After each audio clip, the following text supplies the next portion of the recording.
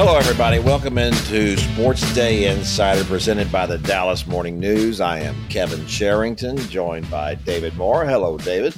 Oh, Kevin, it's lovely being here talking with you again. Isn't it? Yeah. Just the two of us, I assume? No. Our old pal, Evan Grant's also joining us. Hello, Evan. Hi, guys. How are you? You guys are sure perky. That's all I know. I tell you what. Y'all weren't quite this chipper. Eerily chipper. Yeah. I've been, because we are, I'm now that we're in this whole multimedia platform business, I've been studying a lot of my TV and radio colleagues very closely. And, Eric Nadel always writes, did I tell you this? Eric Nadel always writes in his scorebook, smile, and it reminds him to speak with a smile in his voice. And he's always pleasant. You never hear Eric sound down, even when the Rangers are getting trounced, right? And then the other day, I was watching Leslie McCaslin on the Insider, on Rangers Insider, and she's managing to smile all the time talking about the Rangers. And I'm like, okay, this is something I've got to do. I've got to come out of my ogre and be more pleasant. You're not going to make it through the podcast. You will not make it to the end of this podcast. Here's the thing, Evan. Just in general life, you should be pleasant. That's the issue here. We don't care if you're pleasant about the Rangers. We just want you to be pleasant in general. Just when you're talking to us. That's asking far too much. Yeah, that's what I figured. Okay, all right, fellas. That's enough about the moodometer today. Let's move over to stuff that people actually want to hear about, and that'll be. I'd like to know about Did you say noodle meter? Moodometer. Oh, moodometer. Yeah, you would turn that into a noodle meter. We're not food based here. Although we could talk about, and at some point in this podcast, we will talk about the winners at the Big Tech's Choice Awards. Oh, you have them in front of you? Yeah. Yeah, they're good. So we'll talk about that. But first, we're going to talk about the Cowboys. David, so have the Cowboys found their left tackle now that Tyron Smith is going to be out until about 2042? Well, there was all this consternation and discussion and well, what decision are the Cowboys going to make? And I would argue sometimes you don't have a decision. The situation just forces you to make the move that's in front of you. And in my mind, that's what's happening with Tyler Smith. The first round pick will swing out for left tackle for Tyron Smith, who best case scenario will be back in December. And that is best case scenario. I think we need to underline that. So, when they drafted Tyler Smith, they declared, Jerry Jones declared, because I don't know if you know this, Evan, but Jerry likes to declare things from time to time.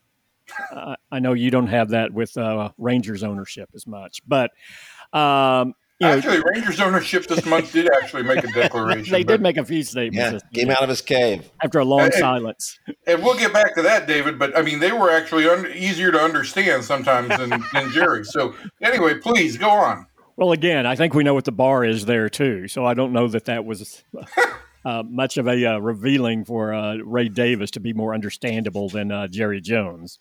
But no, Jones and the Jones family was talking about how this was. They viewed him as the long-term replacement for Tyron Smith, that this was their left tackle in waiting. But, their ideal scenario was for Tyler Smith to move inside to left guard next to Tyron Smith, learn that position, get his feet under him, start the season at left guard. And then my belief was, as the season went along in practice, when the portion of practice that is away from the prying eyes of the media, that Tyler Smith was going to work in at left tackle more and more to kind of get that experience to swing outside. Because, Tyron Smith, we're talking about a guy who's missed at least 3 games every year since 2016. So there was a belief that, look, Tyler Smith's going to have to swing out to left tackle this year, but let's just not thrust it on him from the start. Let's get him up to speed, build his confidence playing left guard, and then we'll go from there. Well, the reality turned out to be that Connor McGovern withheld the challenge of Tyler Smith at left guard. He wasn't going to open the season as a starter at left guard. Connor McGovern was. And now suddenly your first-round pick is sitting there and may not play early in the season. Then Tyron Smith goes down when his hamstring pulls from his knee. And now Tyler Smith, who wasn't ready to start at left guard, is really going to start the season at left tackle by default.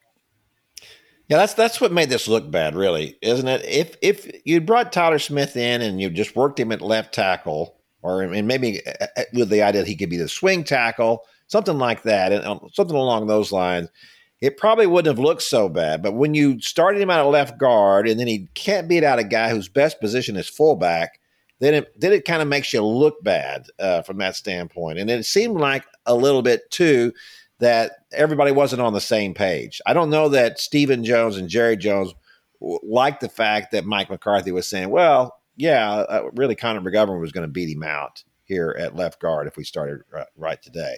And so it just made the Cowboys look a little bit, as usual, like, well, we really weren't prepared for all of this, and now we're a little out of place. Yeah, I agree. I will say that this isn't a defense; it's just an explanation. I think it was very hard. I think it's been very difficult for them to get their arms around what is the best way to proceed and cover and have insurance for Tyron Smith, because normally when a player gets Tyron's age in his 30s, has had this injury history, not even counting this season, but in the previous 2 years, he's played in 13 games and missed 19 games. And so normally at that stage, the end is sooner rather than later, right? And the player skill set has started to deteriorate to the point where a team is comfortable saying, let's get somebody in here, let's make this transition before we have no choice to make it. But to me, what complicated it was when Tyron Smith was on the field, he was still one of the 5 best left tackles in the game.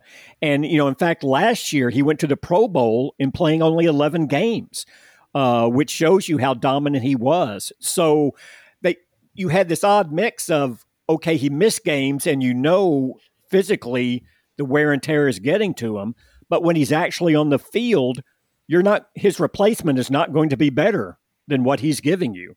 So how do you replace him? How much money do you spend on a veteran swing tackle? And the Cowboys decided, look, we'll just bring in a young guy who we know is going to take over at some point, and we'll operate under the assumption that Tyron Smith is going to miss time. But here's the thing. For all the time Tyron Smith has missed over his career, especially these last 2 years and last 5 years, if you want to extend it to that, he has always been available to start a season. This is the first time in his career he's unable to start a season. So the injuries came into the season, and I think the Cowboys were just hoping that blueprint was going to play out, give Tyler Smith a little bit more time. But yeah, you're right. I mean, here's a first-round pick in the offseason. He split time between left tackle and left guard. In fact, about 60% of his snaps in the offseason were at left tackle. But when they got to camp, they thought, he's not going to beat out Connor McGovern unless we give him all the snaps at left guard. We've got to give him his best opportunity to win this job. So let's just force feed him at left guard. And now, because of this injury to Tyron Smith, it's kind of come back to bite him. Yeah, it's not just at left tackle that there's a problem in the offensive line either. Yeah, no. This position, which was once a strength, Jason Garrett built it into that. That's what they built. The whole identity of their team was around that offensive line, which at one time was considered the greatest in the world. So what we have seen, though, is a gradual decline of all of that.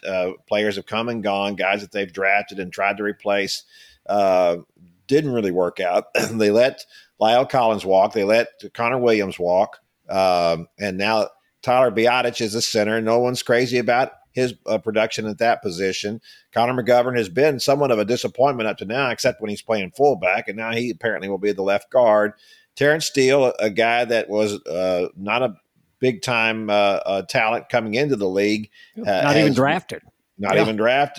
Has ended up being the right tackle kind of by default. I think he certainly has played above his pay grade. There's no question about that.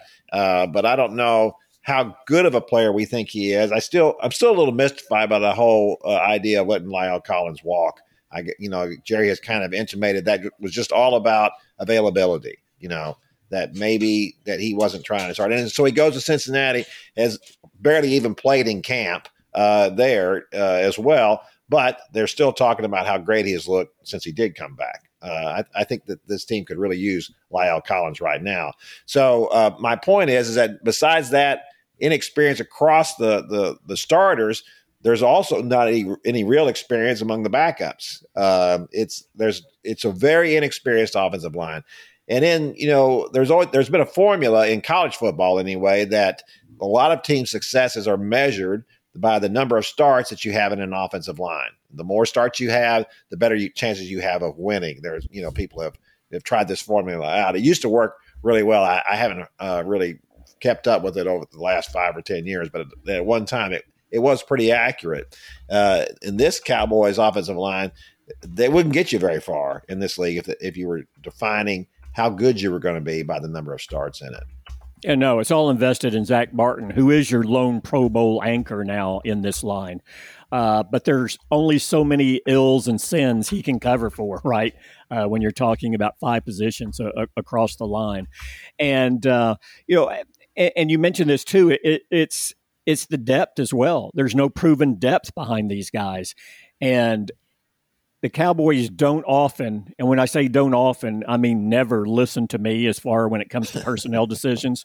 But I still don't see how they look, even though a veteran swing tackle will not be on the 53, which they reach a little bit later today. We're doing this broadcast on a Tuesday morning podcast. By Tuesday afternoon, they'll have their initial 53.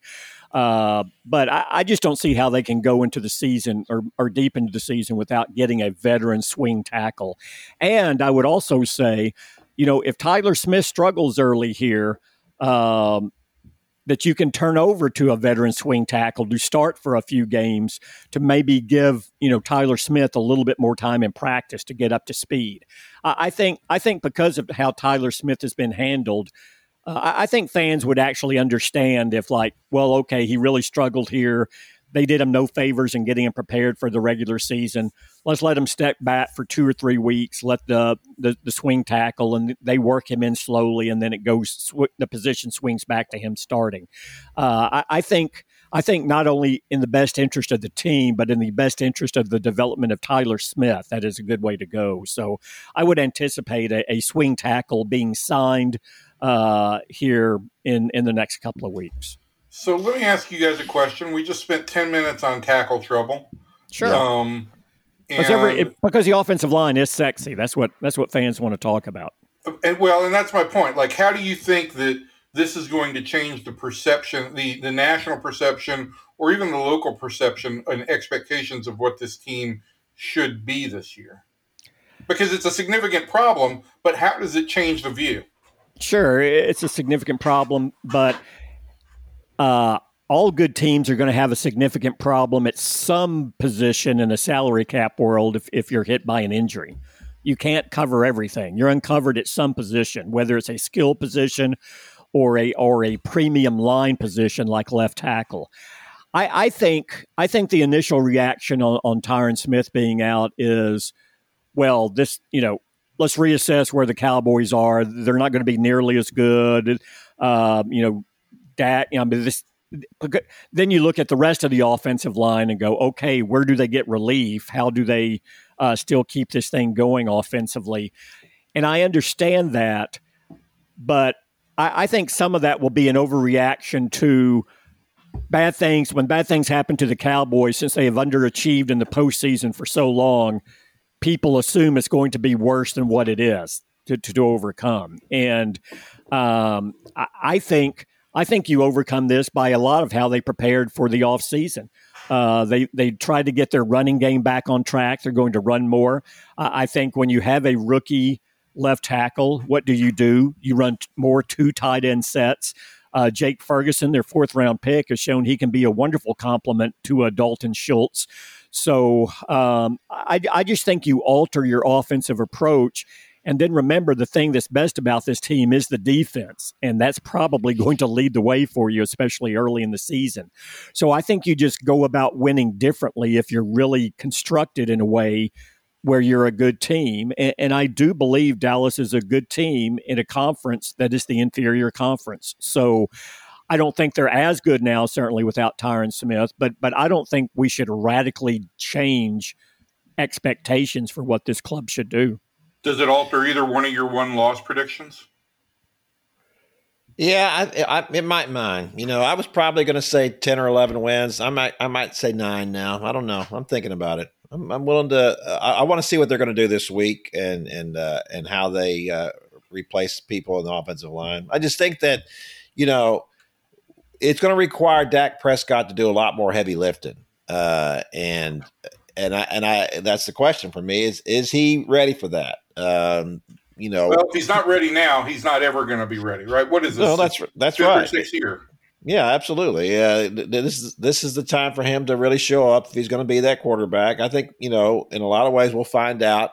And of course that's what we hear from fans all the time. He's not ready to take that next step. They all look at that last game against San Francisco, and certainly that was an embarrassment the way that the game and that season ended, trying to get off that last play. And I think that, as a matter of fact, bringing that up, that you have something you'd like to mention about what Jerry Jones said. Well, I just like to turn. I'm the newcomer here. I've only been here 26 years. You guys have much more experience, both being here more than 30 years. So I still sometimes struggle understanding what Jerry's saying. And when he went on the fan this morning and said about the 49ers loss, he said, "I don't want to dwell on it, but I do want it to burn in our minds. I want to make sure we remember how bad it did feel. I like continually reminding that we need to not only get into the playoffs, but we need to get way deep." And so my question for you guys is, it sounds like he does want to dwell on it. That's exactly what he's doing, is he's dwelling on it. No, he's letting it burn. Burning is worse than dwelling, isn't it? Yeah. Want that to burn. I would rather dwell than burn. It sounds like he wants to give him a tattoo about it. I don't know. I would say that this is first of all, we all know how optimistic Jerry always is, right? He always wants to think that everything's going to be fine, but he also is very conscious of fans and what fans are doing and saying and thinking, and he knows how fans felt about the ending of that season. He knows how fans might feel about going into this one with all the these problems now that have cropped up in the offensive line and the lack of depth at wide receiver. And so he's trying to sell something here, and he knows that all that really matters to fans is how deep are we going to get in the playoffs? Because you had a good regular season last year, and it ended with a huge flop against the 49ers. So it doesn't mean anything. But Evan hit on an interesting point here, which one I find fascinating in and of itself.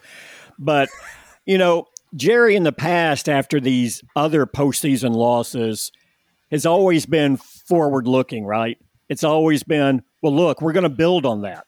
This shows we're moving in the right direction. We're poised to take a step from here. This is different. This one, he left his head coach twisting in the wind for 12 days afterwards, and actually encouraged all this speculation publicly about what he was going to do and how upset he was, and could this mean something for Mike McCarthy, and we've seen him approach this differently, and he still talks about this. He talked about it in the opening press conference when they got to Oxnard. As Evan said, he talked about it today on the radio.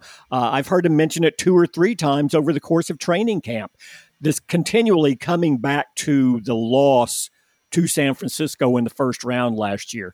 And the other reason it really, to borrow an old Jerry phrase, sticks in his craw is because the team was healthy. The team was relatively healthy. All of their key players were in place. It was at home. They had the best record in the conference. In fact, they had a better conference record than any team in the NFL last year. So everything was poised for them to make a run last year. in a conference that was wide open, and they didn't do it again. And it's the accumulative effect. You go back, look, they were 12-5 last year. There have only been 3 teams in Jerry Jones' tenure that had a better regular season record that won more than 12 games. So, and go back to those other times. The last 2, they were 13-3 out the first time they played a game. And I think that accumulative effect has just really gotten to Jerry, especially at this age. And he's going, every time we have a chance, we don't capitalize on it. What are we going to have to do? So I think he's getting across to the players, look, you blew it last year. Do you really want to do that again? We can't afford to do that again. So in my mind, it's a different approach than Jerry's taken in a long, long time. Well, he probably needs a different approach. I don't think there's any question about that. None of the other ones seem to be working. All right, that's going to do it for the Cowboys segment of our podcast. We're going to move over now to college and high school football. High school football started up last weekend. I went out and saw my kids' alma mater, Hillcrest, play in a very exciting game. They ended up losing in overtime, but I will say that a Hillcrest receiver caught a touchdown. I was standing down by the fence talking to a few parents, and this kid made a one-handed catch in the end zone, leaping, got 1 foot down. The best catch I've ever seen from 15 feet away. I will say that. It was very entertaining to see that. So it was fun that high school football has started up. College football will kind of started up. Didn't really start it for Nebraska against Northwestern, but that was a true week 0. Although they had a good camp of puking.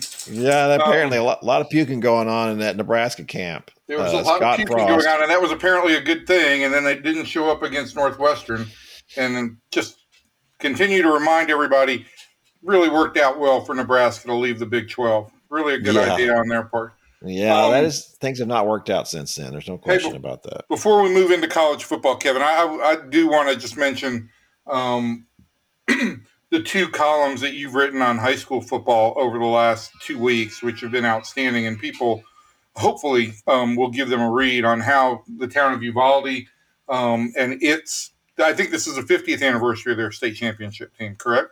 Yes. And how that is helping the town heal a little bit. And also you went back and did a look at Gary Gaines, the coach from Friday Night Lights and Odessa Permian, and his life. And I just wonder, like, those are 2 really different stories, but they were really well told. And what stood out for you about both of those stories? Oh, the Uvalde story, I did not realize it was the 50th anniversary of their state championship game. They won in 1972. They won the Class 3A state title until it was brought up to me by one of our editors. And it seemed like a kind of a no-brainer kind of a story to do. And so I went down there a couple of weeks ago and visited the town. I'd never been to Uvalde before, and talked to the guys who live in that town still that were on that state championship team. And, there's just so much there in that town right now. It's just kind of almost unbearable, the pain of everything that happened there.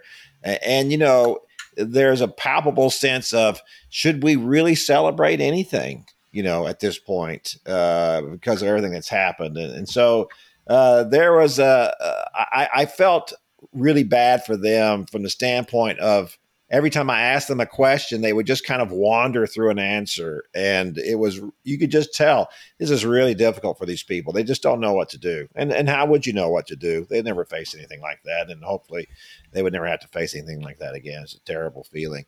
But I do hope that they get some sense of joy out of that. They're supposed to have this weekend, as a matter of fact, that they're going to celebrate that. They're going to have a parade, and the players from that 50th anniversary team are going to be the grand marshals of that parade. So that should be at least something nice for them, and I hope that it all goes off well. As far as Gary Gaines, I didn't really know Gary. I'd only talked to him maybe once or twice in the years that he was at Odessa Permian. He was only there for 4 years, 86 through 89. He was, though, the 5th of a string of coaches of each one of the coaches won a state championship and built that mojo machine at Odessa Permian. So it was quite an animal that was presented to him, and he did obviously in 1988 when Buzz Bissinger came to town to spend a year in Odessa, and then wrote his classic book Friday Night Lights, and is a seminal sports book. It's up there in the top 10 probably sports books that have ever been written. I remember when it came out, I felt bad about the fact that this was right under our noses at Odessa Permian, and we just had never dedicated that kind of time or research to it. And I told Buzz that when I talked to him about Gary Gaines. I thought it was important to talk to him to get his feel for it. Buzz had become very ingratiated in the town, or ingrained in the town, I should say, while he was there, and people really felt comfortable around him. And I think that's one of the reasons why he was able to get people to say the very honest things they did that were not did not reflect well on the town itself. But he lived there for the entire season. He lived there right? for an entire year. He lived for his family there, right? Yeah. Moved his family there and everything. Buzz was all in on that story. And so there was but the problem for Buzz was that Gary Gaines felt betrayed by that, and he told him so. He never read the book. And that was, to me, the ironic thing about it. I just thought here was something.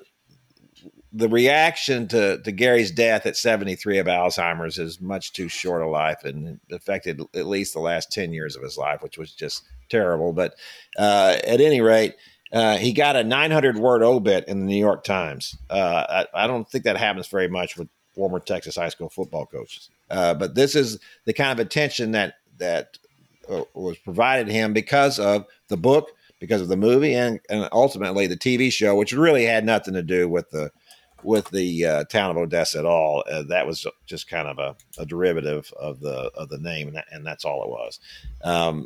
But at any rate, Buzz felt bad about it and tried to make amends with Gary, at least on one occasion.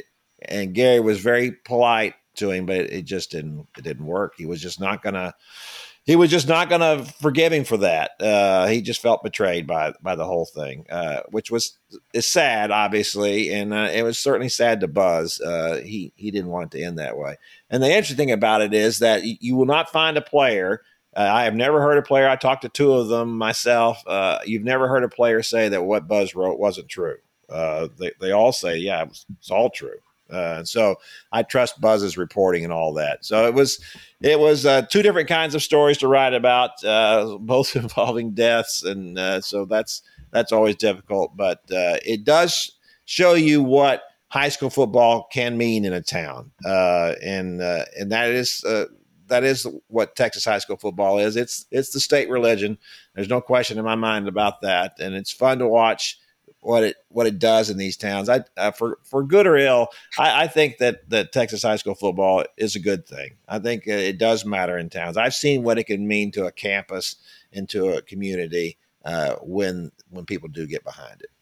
Well, they were two magnificent stories, and I hope people do take some time to go back on the website and search for them if they haven't read them. Not only are they just good stories, but if you do live here in Texas and you don't know these stories, a guy with your kind of institutional knowledge of the matter really adds a different level. So a lot of applause from this corner. I appreciate that. Very nice. All right. Well, let's talk about in college football. We also have a couple of developments here, and everybody always wants to know who the starting quarterback is going to be. At Texas a couple of weeks ago, Steve Sarkisian said that Quinn Ewers was going to be his starting quarterback, which was not a surprise to anybody except maybe Hudson Card, who was also in the running for that position. And at Texas A&M, we found out this week that Haynes King, who was the starting quarterback last season for about, a couple of quarters anyway, until he broke his leg, and then was out for the season. A lot of people assumed, including me, that Max Johnson, the transfer from LSU, would just step right in and become A&M starting quarterback, and that was not the case. That's not what happened, which was very interesting to me on a couple of fronts. One, we saw Jimbo Fisher say that, well, Haynes knows the offense. It's a complicated offense. He knows it backwards and forwards. He was here all this last year, and even when he was out after breaking his leg, he still was a part of everything. He was a leader. The team really rallied around him, and he rallied with the team last year in what was kind of a breakout season for the Aggies. And third, and to me, that's the most interesting part of all this, he's just a more athletic quarterback than Max Johnson. He's got good feet. He can run. He's supposedly one of the 3 fastest players on the team. And if Jimbo Fisher is going to let his quarterback run a little bit, he didn't really do that with Kellen Mond, and I always thought that was one of the biggest faults of all that. Kellen Mond was a very athletic quarterback, and he just didn't cut him loose enough. If he's going to let Haynes King run a little bit, then I think the Aggies may really have something there this year. This could be a big time season in which they could compete for the college football playoff. I just don't think you're going to get there thinking that your quarterback's going to stand in the pocket and fire away. I don't think they have enough of that kind of talent at wide receiver. They do have some talent, but not enough of that. And I think it's going to require Haynes King to make some plays with his feet. So that will be interesting to see how that develops from the A&M side. On the Texas side with Quinn Ewers, Evan, I think you found out something that was interesting in a tweet last night. Did you not? Yeah, Anwar Richardson from Orange Bloods tweeted that a UT official had told him that Steve Sarkisian doesn't plan. While we do know that Quinn Ewers apparently will be the starting quarterback, we don't know anything else about the Texas depth chart because Steve Sarkisian is not planning to release a depth chart before the season opener, nor is he planning to do that at any point during the season, according to this tweet, which leads to this question. Is this important information or not? Depth chart information? Yeah. Fans love it, obviously, and I don't understand that. And that should be enough for you right there. You play to your fan base a little bit. Let them know that this is what you want to, you want to do. It seems to be a pretty, easy thing to do, right? I mean, but we've seen college coaches in particular in the last few years, now most coaches won't talk about injuries at all, right? So now not only are you not talking about the injury factor, now you're not even saying who might be next in line to fill in here if somebody is hurt. And maybe you guys know better than I, but I don't believe these depth charts are binding contracts. I mean, it doesn't absolutely determine how you're going to play a guy. I've always felt that they're nothing more than reference sheets and something for fans to talk about, but they're not necessarily the be all or end all of how guys are going to be used. Yeah, I don't know why you would. That's what I said. This is just for the fans, right? Just throw them this bone. Why does this have to be so difficult? I don't know why.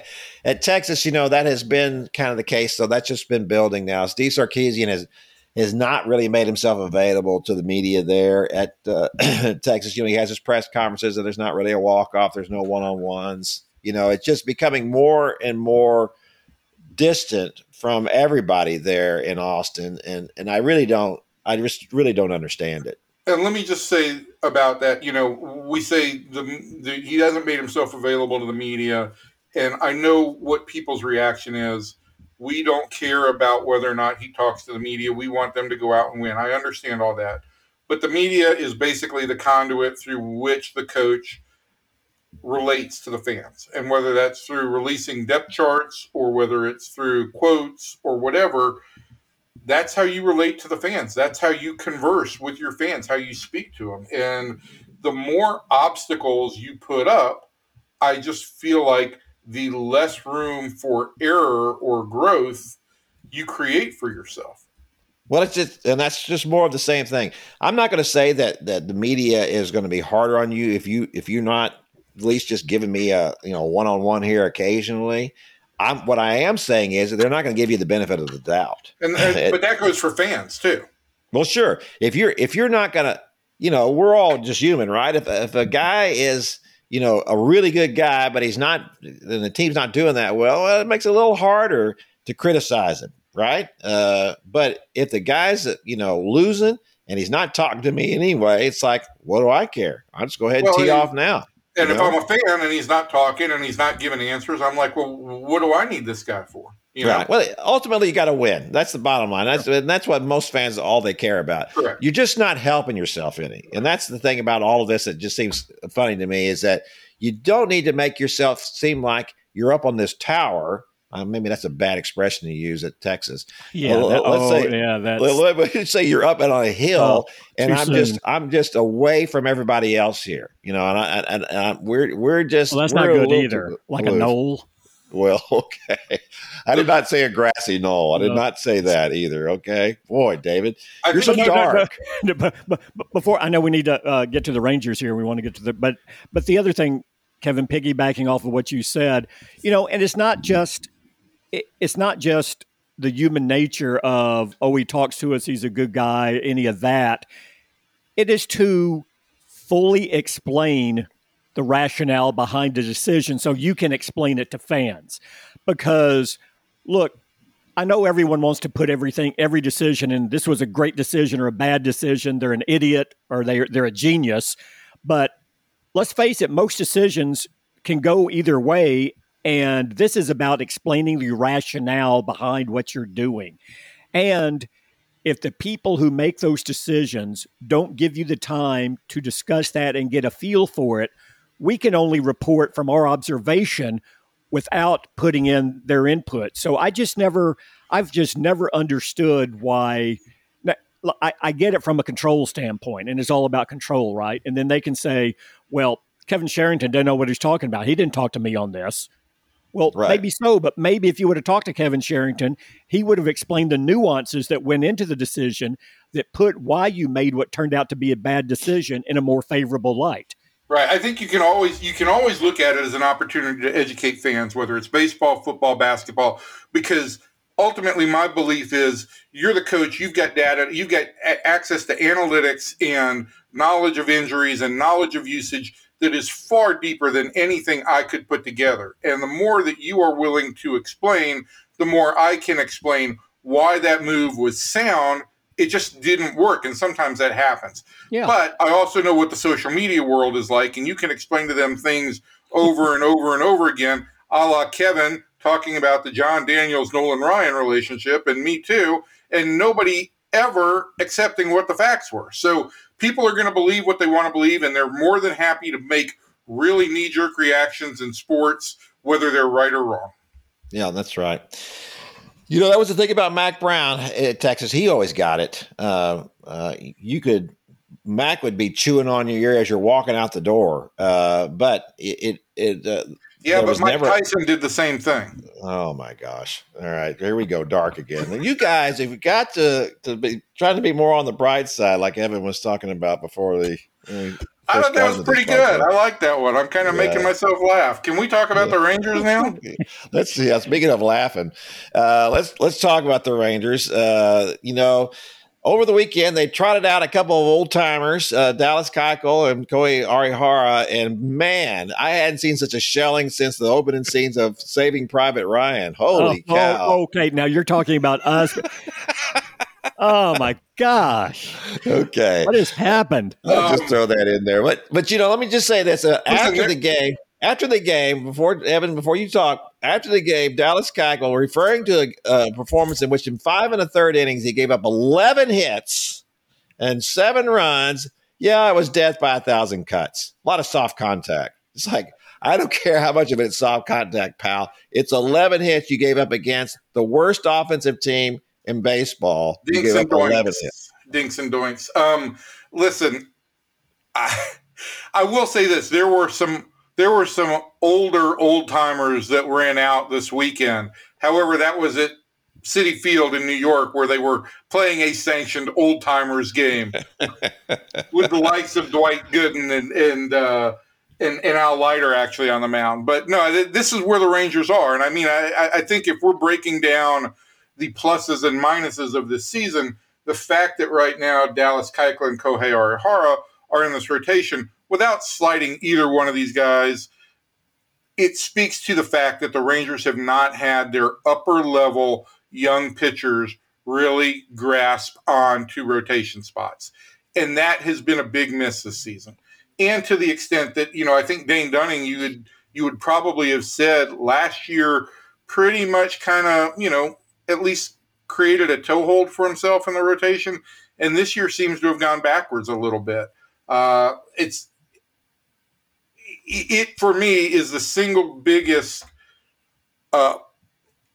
bust in terms of what this team did in any area this year, is that it did not develop its own young pitching at the top of the system. Now, there's plenty of stories a little bit lower beneath the top of the system that are positive. But at the top of the system, you didn't graduate Cole Winn to the big leagues, and I don't think you will in September.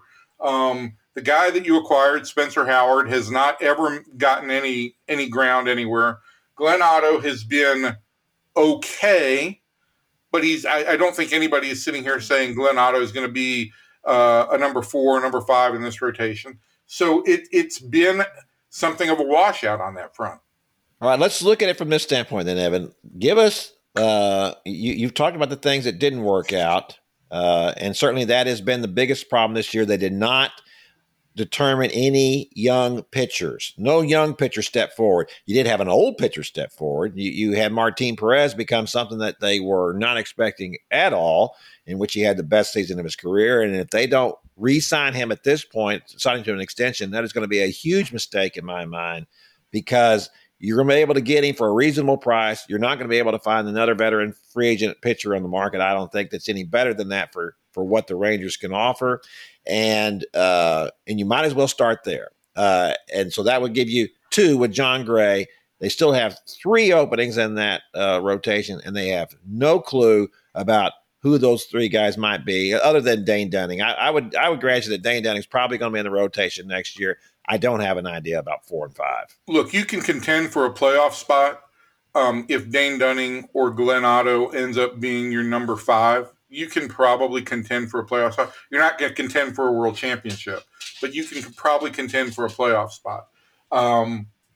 They need 2 starters to go to the middle to top half of the rotation. That's it. It's that simple. And they've said as much, right? Chris Young has said as much. Ray Davis basically said as much when he announced the firing of John Daniels that would be a priority. That is their number 1 priority. And right now, I look at their lineup and I look at what they're running out there on the field, or what they will run out there on the field, and I feel pretty good about it. Jonah Heim has established himself as an everyday catcher, and they've got a guy behind him in Sam Huff that is still growing, but has the ability to be an everyday catcher. Nathaniel Lowe, I think, has been as big a growth spot for the Rangers this year as they've had. He's pushing 850 on his OPS right now. Since the 1st of May, he's been in the top 4 in the American League in just about every category. He's hitting velocity better. He has taken a big step forward. And given the fact that he played 150 games last year in his first full year in the big leagues, that was one of the guys that you were like on the fence. What does Nate Lowe bring? We need to see it. His defense is always going to be a little bit below average, but if he's OPSing at 800 or 850, he's worthwhile in the lineup. He's a success story. There's no question about that. Semien and Seager, that's your middle infield. I expect to see Josh Jung at third base every day for, at the minimum, the last 3 weeks of the season, if not all of September. I think that's going to be the case. Explain to everybody about the number of at bats and whether he could still qualify as a rookie next year. Yeah, I think the issue would be you want to keep him under 130 at bats, because that's what will retain his rookie status. And it's not just about the prestige of winning Rookie of the Year. Now, there's real incentive to finishing in the top 2 in Rookie of the Year, both for the player who would qualify for the new bonus pool that's part of the new CBA, and for the team. The team would get the equivalent of a first-round draft pick if he wins Rookie of the Year. So you want to keep that intact. And if you got him to 150 at-bats this year, well, shame on you. Those 20 at-bats are not going to be significant in his development and could cost you big time down the road. I think then if you look around the outfield, whether it's Bubba Thompson or Ezekiel Duran, you may have an answer in left field long term. Potentially even Josh Smith. But you've got some young, talented, dynamic players you can run out there. Leody Taveras has taken a step forward this year, and I think is a regular, everyday player. And then the other real success story is Adolis Garcia, who had a great first half last year, really plummeted off a cliff in the second half, and this year has shown himself to be a much more complete hitter. That 23-game hitting streak that he just completed was a real work of progress. And this is a guy who, again, if he's OPSing at 750 or above with the quality of defense that he plays, this is an everyday contributor for this team. So I don't feel all that strongly that there needs to be a lot of work done to address the lineup. But, yeah, the Rangers have got to make the starting pitching a real priority going into the offseason. So on that line then, there was talk, and certainly this is one of the things that Ray Davis even mentioned, was a middle-of-the-bat lineup and then pitching. I think that the middle-of-the-bat lineup would be really good, but it's not a priority for me. To me, the priority is you just got to get two more pitchers. You got to sign two more pitchers at this point. And then what you have to hope is that among all these young guys we're going to bring to camp, that one of them ends up being the fifth guy, and then the rest of them are the sixth, seventh, eighth, and ninth guys that we're going to have to use over the course of the season. I think you're at a point where if you can sign two players that aren't going to cost you depth in terms of minor leaguers, you don't have to trade guys. You can keep that depth, and you will have a real depth pool going forward, and you will have a legitimate rotation. If Ray Davis has the money to go out and add a middle of the lineup bat, great. Michael Conforto, a healthy Michael Conforto might fit real well here. Brandon Nimmo might fit real well here. Somebody like that would be nice to have. But the priority is get this starting pitching into a position where things can fall into place for this team. All right. I think that's going to do it for our podcast this week, fellas. We appreciate you taking the time. We hope that everybody has enjoyed it, and we hope that next week when we come back, we're going to talk about what the Cowboys are going to do. We're all going to have our predictions for the season. We're going to have all that honed and ready to go. Hopefully the Cowboys will have done some things this week to firm up some of our positions and what we're going to take. And also, we'll have a better idea of what the college and high school landscape looks like, and maybe even the Rangers as well. So, we'll tell listeners our depth chart for this podcast. That's right, and we're missing along the way. They really don't. They know that I'm the starter, and everything else really just falls. Really doesn't matter. It's irrelevant in your mind. We're all irrelevant. That's sort of what our bosses would say. So from everybody in here and everybody out there, y'all have a good one. We love you. See ya. Bye.